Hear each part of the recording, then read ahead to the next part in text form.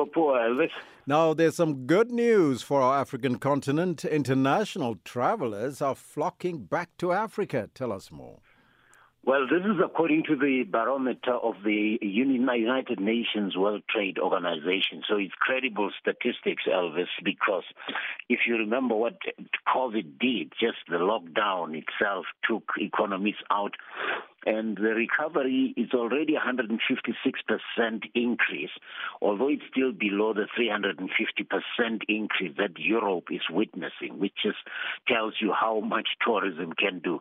Remember, tourism is tourism, whether you're traveling on business or on leisure, and therefore it's the opening of the lockdown or relaxation of the lockdown regulations that have meant that the arrivals have increased, and long may it continue, because with the travel comes all the other benefits, the spin-offs. Remember, when people travel on business, Elvis, they come back to take their families, and sometimes they travel on business and their families follow for the weekend. So we need that. Africa's tourism is a big money spinner. So it's a good news story, this one. That is definitely a good news story. Kenya, Kakuzi PLC, they export their very first avocado cargo to China. Yeah, this is a company that trades all kinds of agricultural commodities, Elvis. It's got listings in London and all that. But this export, avocado is a very difficult fruit or crop to export because the browning of the pericarp can make it difficult.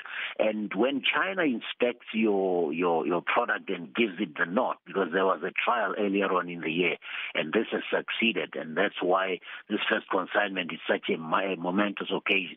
But China, as you know, with over 1 billion people, if you can get the nod to export to that country, you're made, because it's never going to be a market that will decline anytime soon, let alone for a commodity like an agricultural commodity. Consumption will never go down there. Fantastic news. In Nigeria, though, the Trans-Niger pipeline runs dry due to oil theft. You know that Nigeria loses over 200,000 barrels of oil per day to this.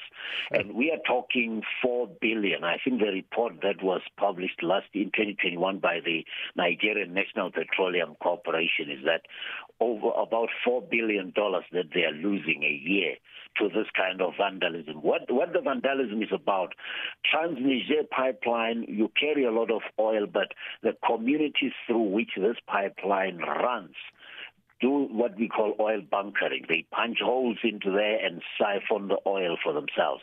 Some do sell it, and then it's a big industry where they sell it illegally, putting it on ship containers, how that those pass the customs and the export controls, and nobody knows. But it's a major producer of oil, if you just consider. But still, with that kind of vandalism, Elvis, companies like Shell reporting the profit in the quarter of $11 billion now, you get an idea of how big a business this is.